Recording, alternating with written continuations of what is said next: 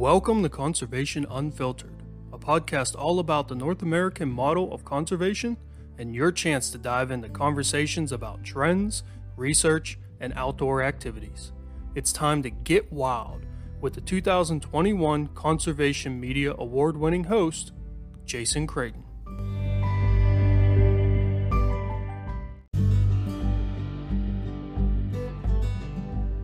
Most fireflies have chemicals in them that taste really bad. They're toxic. They're similar to the chemicals that some toads have to protect them from predators. So that's why you often have the kind of yellow or like red, pink markings on them. That's a warning coloration.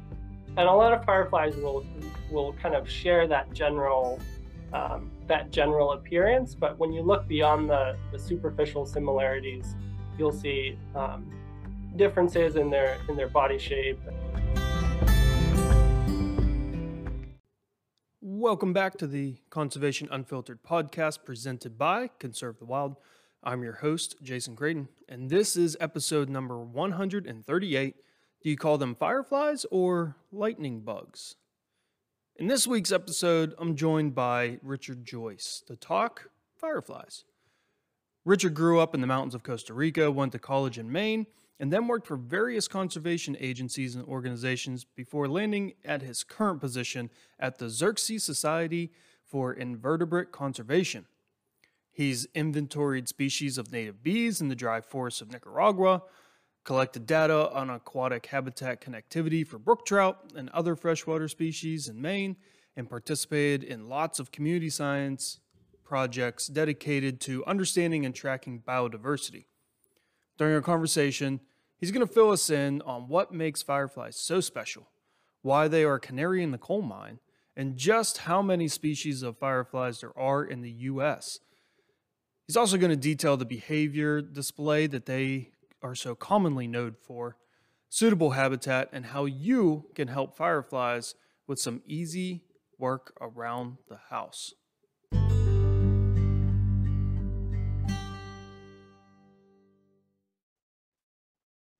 Welcome back to the show, everybody. Thank you for listening again. As you heard, today's guest, Richard Joyce, and we're going to be talking about what I think is a really cool and interesting subject, and that's fireflies. I feel like everyone knows fireflies, or as some of us in Western Pennsylvania call them, lightning bugs. Richard, thanks for joining me today. I really appreciate it. Thanks for having me on. Yeah, great to be here. All right. So the first question I got to ask is, how did you get into firefly research? How did you decide, that's what I want to learn about, or fireflies?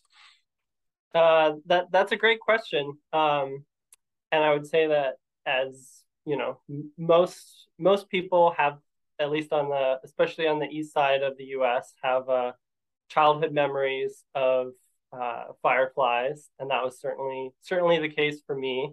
But I've always loved insects, and over the years, as I've had kind of a winding career path in conservation, I've always enjoy the opportunity to engage in insect research and conservation.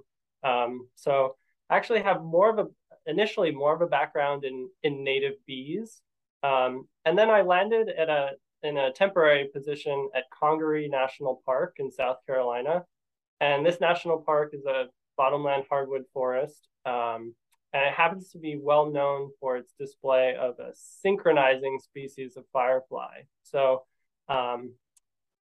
for about 2 weeks, all my other duties and responsibilities in this position kind of fell to the wayside as we received many visitors from all across the country, and indeed across the world, to come watch these synchronized fireflies. And I actually had the opportunity to help get some community scientists engaged in getting out there and taking observations, collecting data as we watch this firefly display. So that was my first entrance. And then just this past winter, I joined the Xerces Society for Invertebrate Conservation. And it's been full bore into fireflies since then. Yeah, I'm on a steep learning curve. But you know, that's that puts me still at a kind of much higher expert level than most folks. Well, But I'm very I'm still at a I try to stay humble because I'm new to the field, and there are folks who uh, I think of as very humble, and you know they've been doing this for 30 years. well, so I want to start with something that you sort of already said. You mentioned a synchronized species of firefly. What do you mean by that? Like, there's fireflies. There, are you saying, is that like leading into the idea of like there's multiple species of fireflies? Like, what? I don't understand. I don't grasp that. So imagine if instead of distinguishing between white-tailed deer and mule deer and caribou and elk, you just call them all deer. That's kind of what most people do with lightning bugs. So it's an entire family of taxonomic family of animals. And in the United States or in North America, we have over 170 species of fireflies, lightning bugs, glowworms.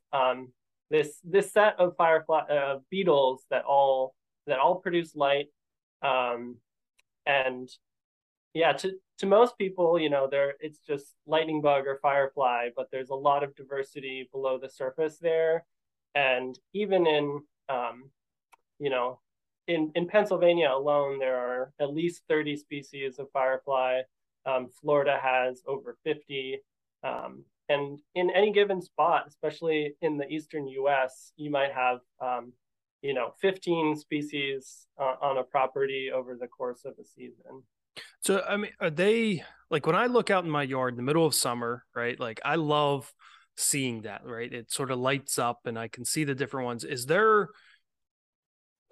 Are there multiple species producing that glow at the same time, or is it like for this number of days the glow's this species, and then for this number of then it like transfers to another species, or is it just, or are they, do they intermingle like that? So yeah, there's definitely distinctions in the timing of the species that you see, both within an evening and across the season. So there's a species called the springtime treetop flasher, kind of a funny name. That's one of the earliest species to display, and it has kind of a more orange colored light to it. Um, and whereas, you know, you may think of fireflies as really getting going in kind of late June, early July, you know, around the 4th of July. This species will be more like early June, maybe even late May, and you'll see it up in the treetops. The species that most people are really familiar with, and is probably the kind of the species from their childhood, is often called the Big Dipper firefly or the common eastern firefly, Photinus pyralis. And there are a few reasons why so many people are familiar with it. It has a big range, really across most of the eastern U.S., and it actually goes. It creeps pretty far west into Texas, even the Dakotas, Nebraska. So it's widespread. And the other thing that makes it conspicuous and means that it's for many people the firefly or the lightning bug of their childhood, is that it displays around sunset. So it's already, you know, summer solstice, sun setting pretty late, but you'll start seeing flashes while you can still, you know, pick out the words on the page of a book. So wait, so I don't, I want to stop you real quick. You said during different times of the night, so like that lightning bug or firefly that I'm seeing at sunset, I see that flashing, and then it may be 10 or 11 o'clock I see flashing. That might be a different firefly too.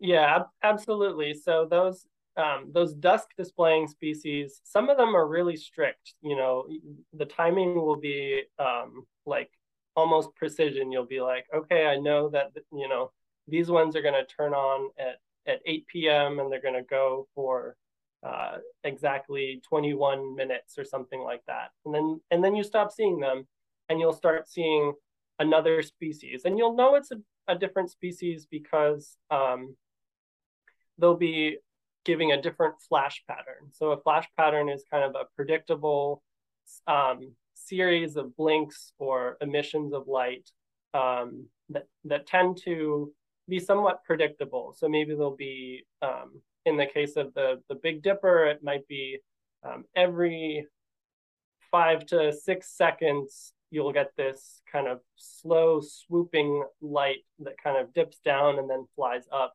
And if you take a long exposure photograph of that, it looks like a J. Whereas other species, you might take a long exposure and it will look like just like very bright dots kind of spread out at given intervals. And if you were to catch them, you would also notice differences in their bodies. So a lot of them, fireflies taste pretty. Most fireflies have chemicals in them that taste really bad. They're toxic. They're similar to the chemicals that some toads have to protect them from predators. So that's why you often have the kind of yellow or orange, like red, pink markings on them. That's a warning coloration. And a lot of fireflies will kind of share that general appearance. But when you look beyond the superficial similarities, you'll see differences in their body shape and really getting into the nitty-gritty. So, I mean, these fireflies, they're not just alive when we see them at night, right? And they're flashing. There has to be like a full circle of life, and I'm assuming they're somewhere on the landscape at all points of the year. Obviously, like in the winter, they're like most bugs, I'm sure, not flying around.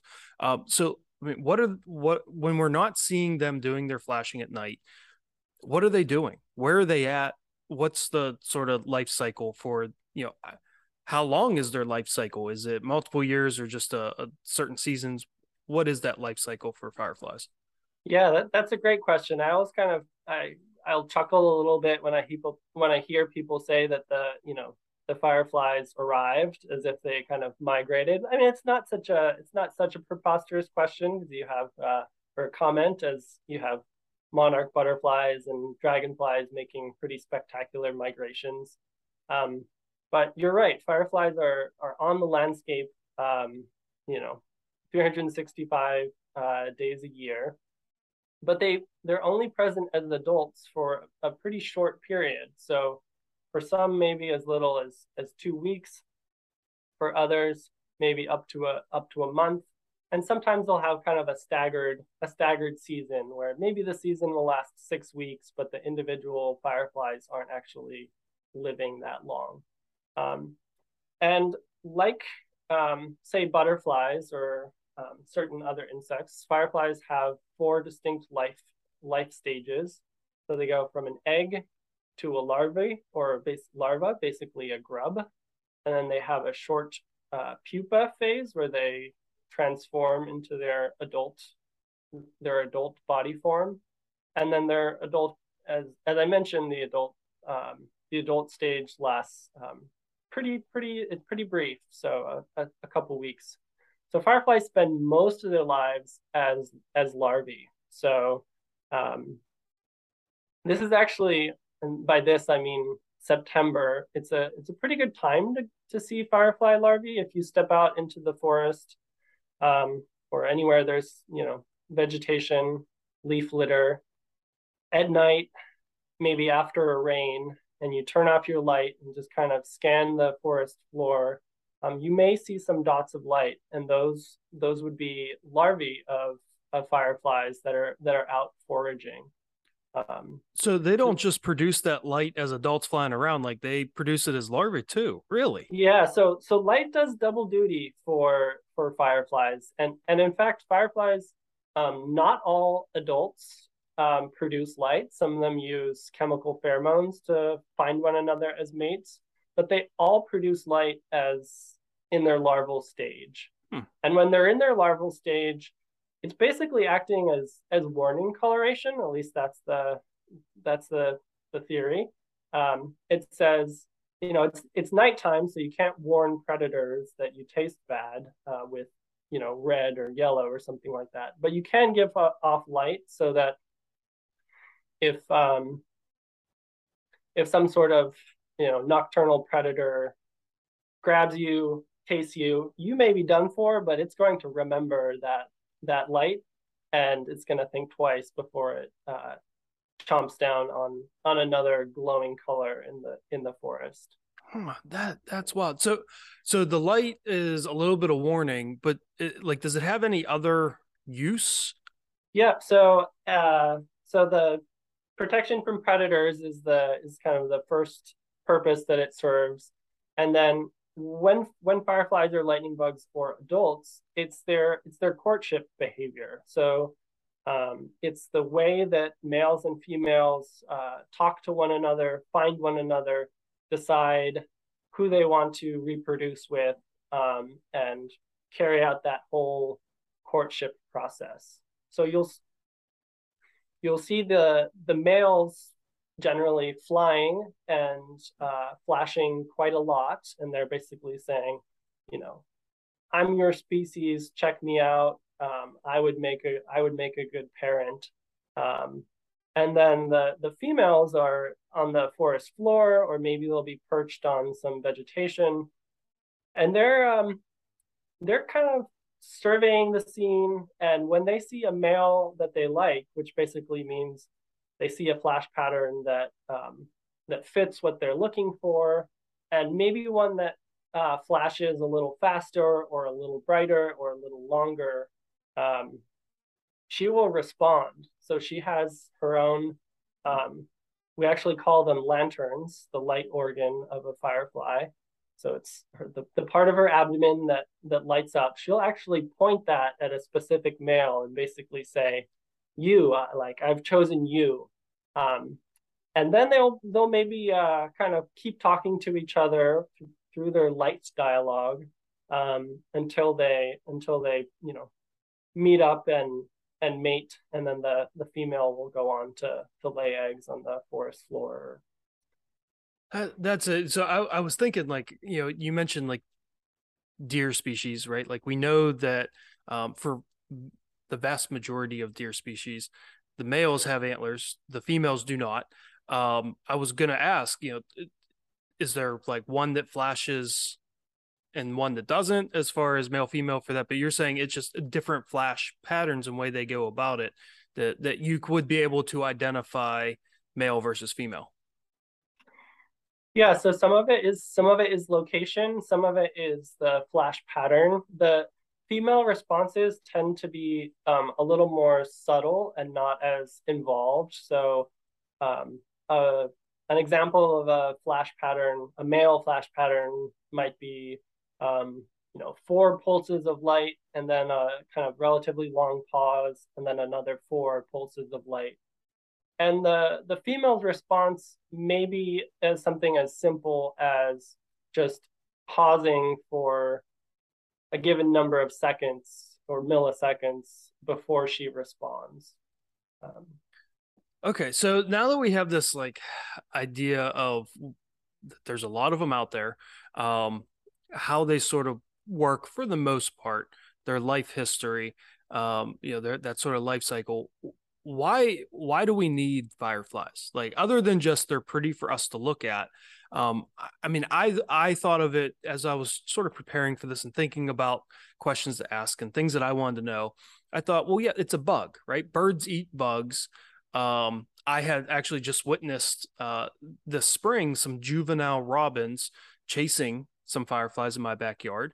I don't know that they were successful in catching any, but now you're telling me that they have some toxins in them to ward off predators. So if it's not a food source for like birds or frogs or something like that, like, or maybe that's part of it, but a small part, like, what is the purpose of fireflies? Why are they out there on the landscape? so it's a funny question, and sometimes it's put me in a at a funny contrast from some of my colleagues who work with native bees, because you know the explanation for kind of the ecological roles of bees, we're so much more familiar with, and they make a lot of sense to us in terms of, pollinating both plants in the landscape, but also food crops that we want to eat.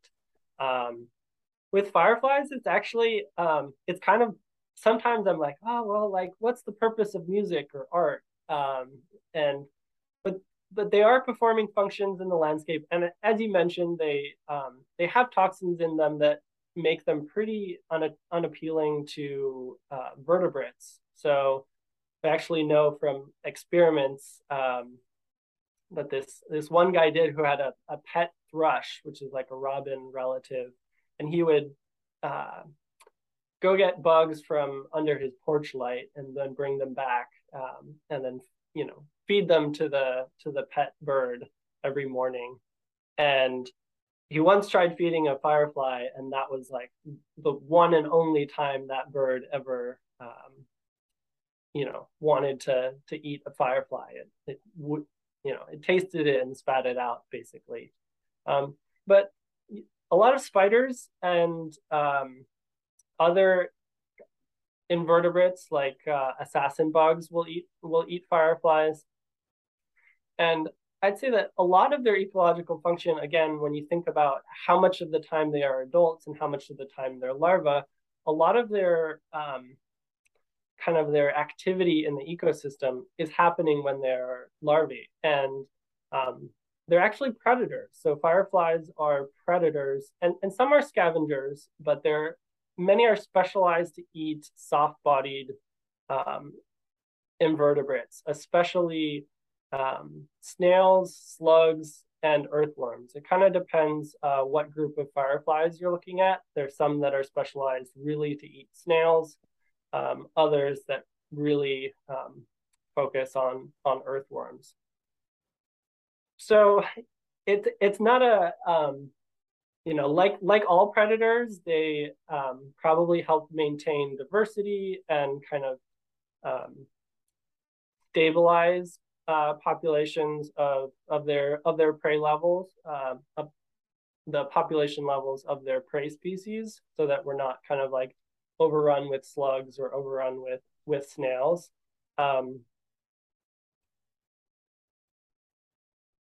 You may ask, like, well, we like earthworms, right? Like, so it's like, do we really need fireflies to be killing and eating earthworms?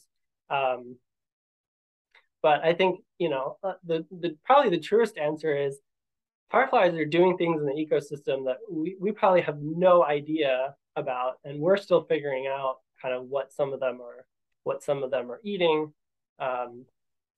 Some of them are scavengers, so they're breaking down material in the soil and leaf litter, and they're probably contributing to soil health. But from a kind of a human perspective, I would say that fireflies are pretty good indicator species of habitat health.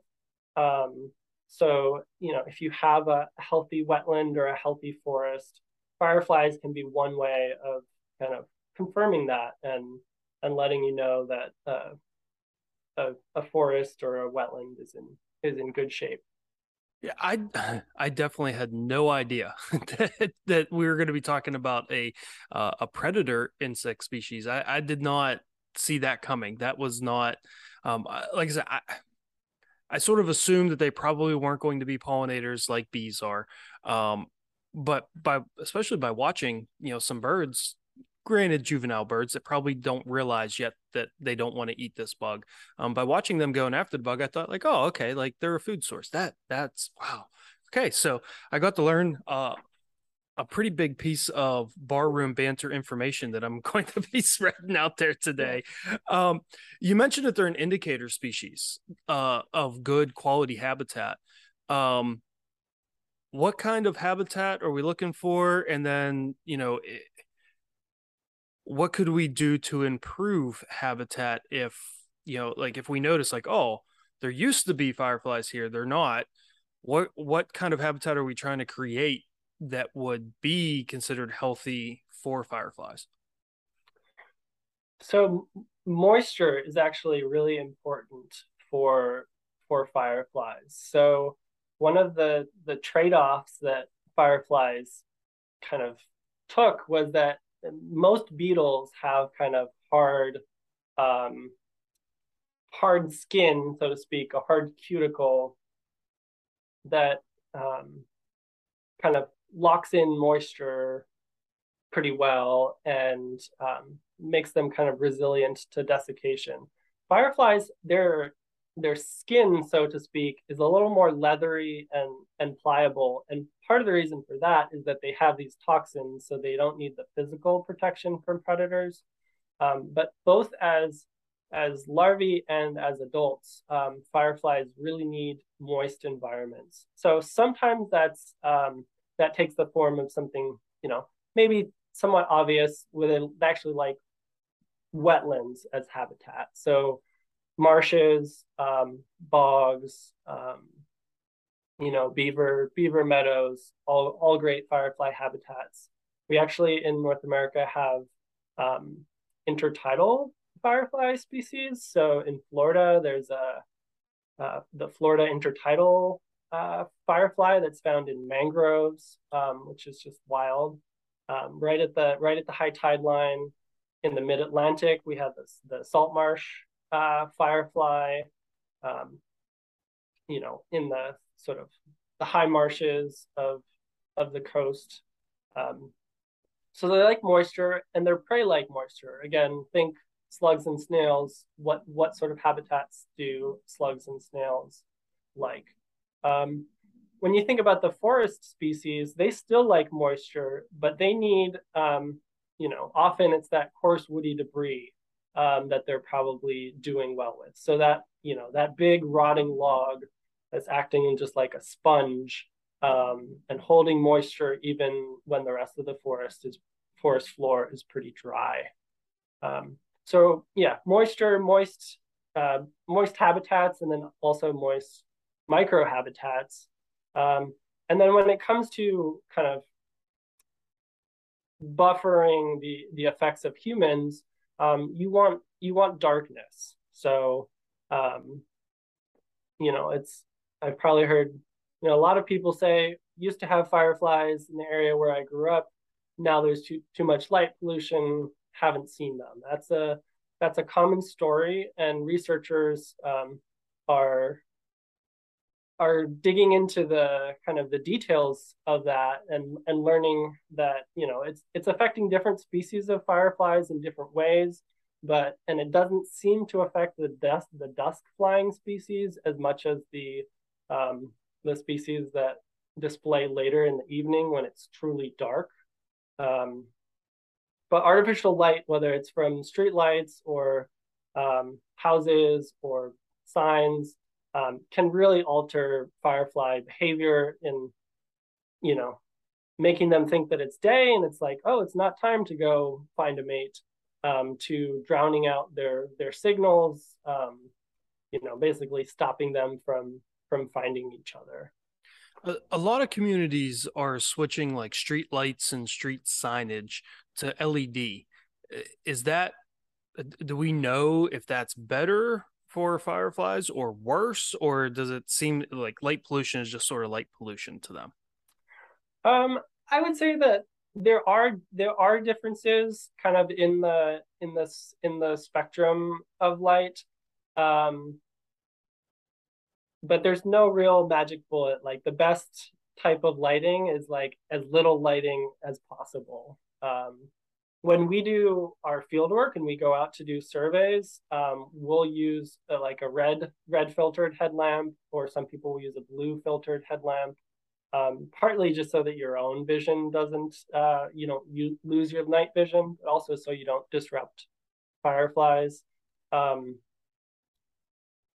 yeah, it's hard with those with street lighting, because what impacts sea turtles the most isn't what is going to affect the night sky the most, which is not the same as will affect various species of insects. Yeah, But I'd say that shielding and really putting the light where you want it. So if you have a a driveway or a path that you want to light up, what's the minimum amount of light that you need for someone to walk down that path safely? And that means, you don't need to light up the tree branches that are 20 feet up or the forest floor that's 50 feet into the woods. You just put the light where you need it, and that just doing that makes a big difference. Yeah. So what you're saying is like the best light is no light at all, right? But for humans, that doesn't work great. So then let's target the light to where we actually need it and use smaller amounts if possible, less candles. But then I feel like even like lighting up a walkway, there's times in the night where I don't need someone to know where the walkway is, right? If it's 3 a.m., I don't want someone on my walkway anyway. So maybe even putting some timers on lights and things like that so they're only lit whenever you need it for that given time. Yeah, absolutely. Timers, motion detection can help. There's a lot of low-hanging fruit when it comes to lighting of whether it's shields or timers or just little adjustments can make a big difference. And I tell you that, ever since I, got into firefly conservation, I don't look at lights the same way. I'll like go outside at night and I'll kind of look at my house and be like, okay, like, maybe I should put a curtain, like, put a curtain there so it's not casting light into the trees over here. So as far as like what homeowners can do outside of light, like, I mean, are there things that people are doing that are detrimental to fireflies, like, or, the way we keep our lawns or insecticides and things like that probably in my mind would have an impact on fireflies. Like would it be beneficial to allow our grass to grow a little taller, to not use insecticides? Like, are there things like that that we can do? Maybe even not raking up your leaves until the spring or so. Like, are there things like that that we can do to sort of help keep the firefly population healthy in areas that the habitat's really not necessarily the best? Absolutely. So, looking at the residential level, there are lots of things that we can do or not do. And honestly, there are a lot of the same actions that you would do to help any kind of insect biodiversity on your property, whether that's native bees or butterflies. So having as kind of natural and wild of a residential landscape is good. And one thing that is it's a little different from managing for bees is that the larvae are they're in the soil and they're in leaf litter, and there are some bees that inhabit those habitats. But something that gives me a lot of concern is just the use of grub killer. So you're taking an insecticide that's targeting the larvae of beetles, and you're putting that into the exact habitat where the larvae of fireflies are. And fireflies, it's not as direct as with bees, where you plant some wildflowers and bees are directly eating off of those flowers. With unless I don't recommend like ordering slugs and snails and throwing them into your backyard, but maintaining natural vegetation and higher vegetation heights is going to hold more moisture in those habitats than shorter vegetation. And that's really important too, as we think about the impacts of climate change and the shift toward more intense droughts punctuated by really intense rainfall events. That holding as much moisture as we can goes a long way. When it comes to pesticides, there's not a lot of research. Honestly, there's very little research on the effects of fireflies. So I would say that we're looking at Xerces. We're looking into the impacts of things like seed treatments in agricultural areas and how those can leach into the soil and affect firefly larvae. We're also looking at kind of, mosquito control and the impacts that spraying has on adult fireflies. This past summer, where I was living, there was a West Nile virus case in a bird, and the city, this was in South Carolina, responded by being like, okay, we're spraying permethrin, and they're like, if you're a beekeeper, like, let us know so we can avoid your area. But unfortunately, mosquitoes and fireflies like some of the same things, and they overlap in the times that they're displaying. So thinking about, how do you manage mosquitoes in a way that's holistic and not requiring measures that are really going to potentially harm fireflies. And when it comes to pesticides too, a lot of the testing that happens, it's not done on fireflies. It may be done on honeybees or other kind of surrogate species. So it's hard to know, how fireflies are affected in comparison to those other species. And the other important thing to keep in mind is that those pesticide impacts, they're kind of tested in isolation, when really fireflies and other insects, they end up being exposed to this cocktail of fungicides and insecticides out there, where it can just kind of stack on top of one another, and you can see sublethal effects. So some researchers looked at the effects of a neonicotinoid that's often used for treating crop seeds on firefly larvae, and a lot of the larvae actually didn't die, but they wouldn't feed as much. They didn't build their little soil chambers as much. So they were, dying is not dying is a pretty low bar for what's the effect that we want to have on insects in the landscape.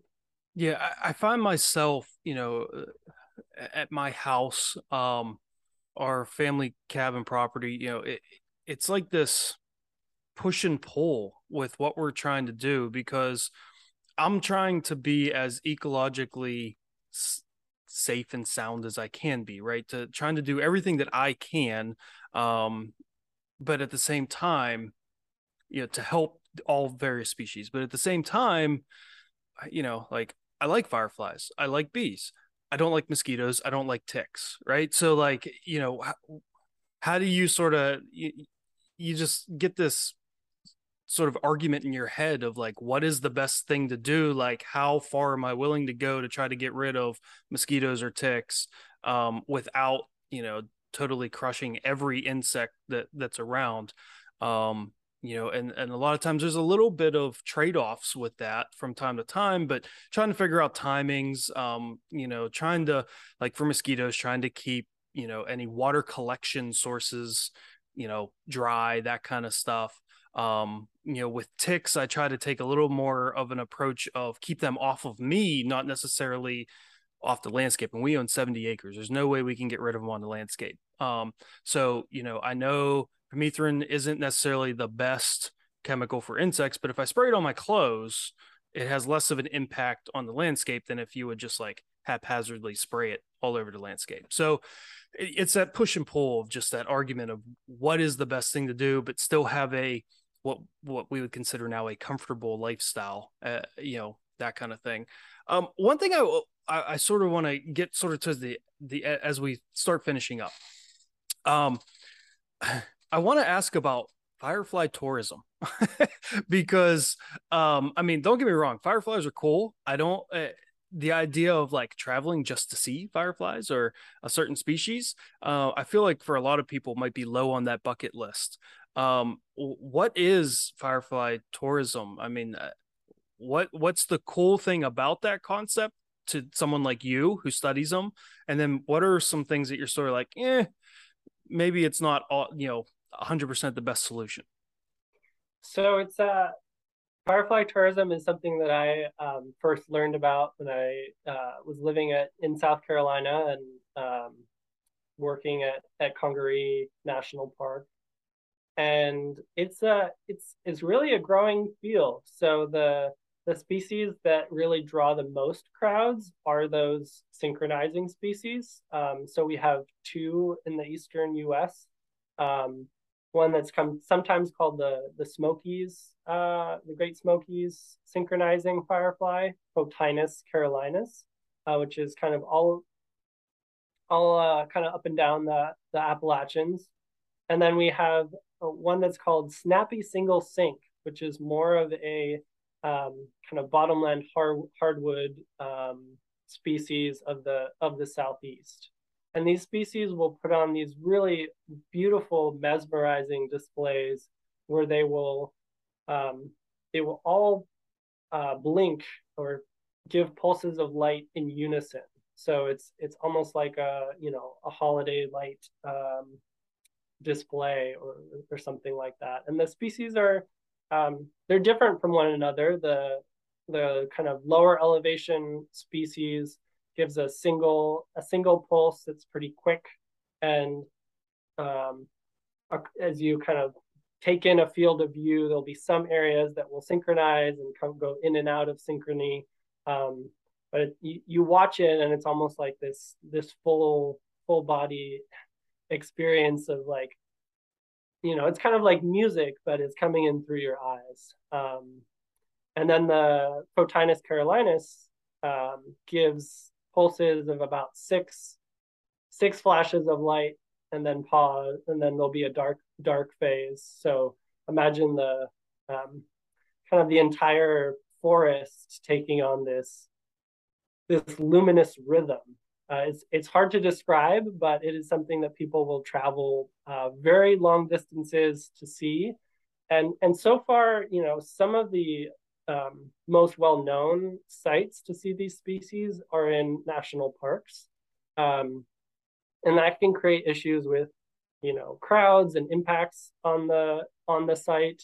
And both the Great Smokies National Park and Congaree National Park have had to switch to a lottery system because they were just getting too swamped with thousands and thousands of visitors each night, and if you don't control it, people come in, they're, using bright flashlights and using DEET right in the display area, and, trampling right where the females are. So it's something that can have the potential to kind of have a negative impact. But the plus side is that it's actually can be an economic boon for communities. So bringing in all those tourism benefits, and it also just introduces people to the diversity and magic of fireflies. So you actually have a firefly tourism event in your neck of the woods, the Pennsylvania Firefly Festival near Allegheny National Forest. And that's the same species as in the Smokies, Photinus carolinus. But something I think is pretty neat to see is that firefly tourism sites are popping up, outside of protected areas, or in smaller, kind of less well-funded protected areas, all across the U.S.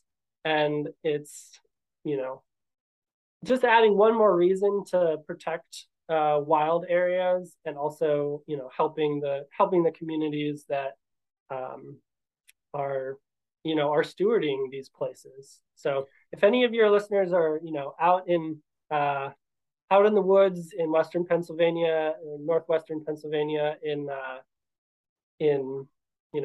late June, third week of June, you may find this species on your own property, or on a property that you spend time on. Yeah, I think if if you take this concept of firefly tourism and it's handled properly, right, then you have, like, especially in a national park setting, you have park rangers there, people that can control the crowds.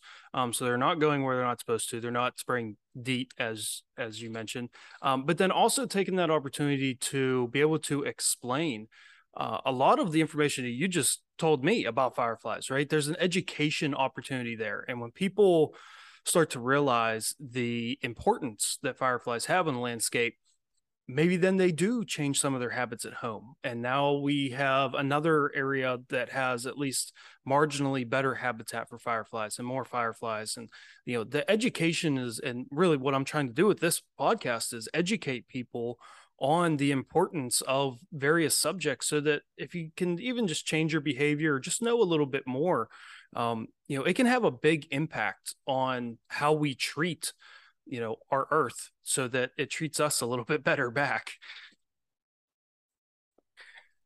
So, Richard, I want to thank you for coming on. I know there's still a whole lot of things that we need to discover, right? There's things we don't know about fireflies.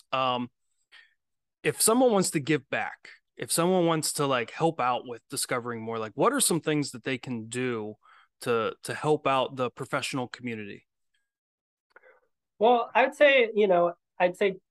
first check out the Xerces Society website. We've been around over 50 years in the field of insect and invertebrate conservation. We're also a member-supported organization, and donations drive a large part of what we do. But another piece is that Xerces Society and some of our partners, we're launching a community science project called Firefly Atlas, at fireflyatlas.org. And that's kind of a call out to scientists, and whether you're a professional scientist or an amateur scientist, to go out and look for some of these threatened and rare species that Xerces has identified, and let us know where you find them. What time of year. We have a whole protocol.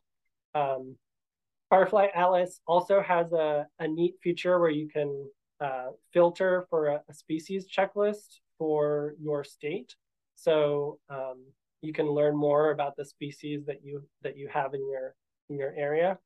And yeah, I would say, stay curious, and go out into the night and see what you find, and you'll probably find something that you want to protect for future generations. That's awesome. So we'll have that link down in the episode details, so people can check it out. But like, that is, this whole concept of citizen science seems to be gaining a little more steam within the conservation community. And I love that idea for two reasons. One, it gives people that have a little more than a passing interest in a subject to be able to contribute to actual science, which is good because there's only so many of you professionals out there. And there's a whole lot of landmass and a whole lot of discoveries that can be made if we would just have more people contributing information. So that is great. The other aspect is that, now that I have a son, one of the things I want to do is I want to provide educational opportunities to him in everyday life, right? So I want to be able to, just like when we're outside and it's dark, like, he can see fireflies, he can see this, he can see that. And then, I can provide information, and I can say, hey, let's go out and, like, let's catch one of the fireflies. Like, I did that when I was a kid. But I didn't know what I was looking at. There wasn't this wonderful world of the internet that you could find all the information you want. But,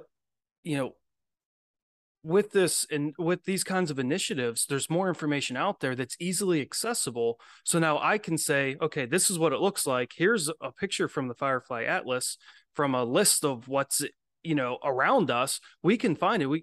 That's what type of firefly that is. So, being able to identify stuff like that, just those greater educational opportunities like that. I love the idea of, citizen science and those kind of projects. I think it's really going to advance our collective knowledge of society and get more people involved. Again, just more education for people. Yeah, it's funny. the author of the field guide to fireflies, glowworms, and lightning bugs for kind of Eastern North America. In her book, she writes about how kids are, fantastic for spotting fireflies, and they have great vision. And I know more than one case of kids helping find endangered species of fireflies just by accompanying a family member out there, and being curious and observant. So there's for many species, we don't even know the full extent of their range, let alone how well they're doing. Xerces and our partners,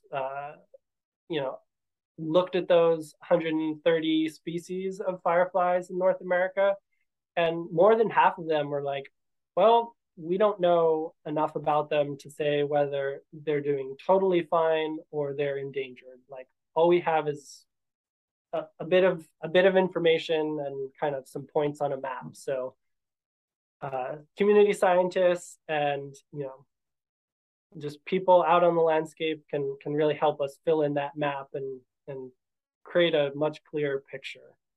Well, that's awesome. I hope that people listening, when they're outside and they see some fireflies, that they decide to go to Firefly Atlas and add that point in the map and try to figure out, catch that firefly, try to figure out what it is, because the experience can be so much more than just looking at some flashing lights in the darkness. It can, be that learning experience and satisfy that human curiosity that we have. Richard, thanks for joining me. I really appreciate it. Thank you for this information and some great information I'm going to use next time I'm in some conversations about fireflies around a campfire. Thanks, Jason. Yeah, it was great talking to you.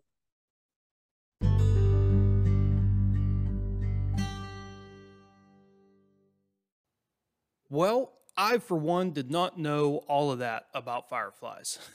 You learn something new every day, and today we learned a whole lot. It's really cool to think that there's not just one species of firefly, in the United States, or even in the Eastern United States, or even in Pennsylvania. I didn't know that the, species of firefly that has the, flashing pattern that synchronizes. I didn't know that was even something I could find in Pennsylvania. So it's cool to learn these types of things, that there's different types, that when you catch them and look at them, they're different. This is such a common insect that's out there that I feel like all of us at some point in our childhood has caught in our hands and looked at it, and maybe put them in some jars to keep them for a couple of days. To be able to really learn and dive into some of the stuff about them, and how they love moisture, and how just doing some very simple things around the house, like actually not doing work, or and providing some sort of a little bit more moist areas around your home, you can have more fireflies. That's just great to know, and it's something that we need to keep an eye on, because they are that canary in the coal mine of just sort of climate change and habitat change and things like that. So this was great information. I really want to thank Richard for coming on. It was great to hear about fireflies and just get to learn, about this common insect that I didn't even know was a beetle. Thank you for listening, and until next time, get outside, take someone with you, and as always, stay wild.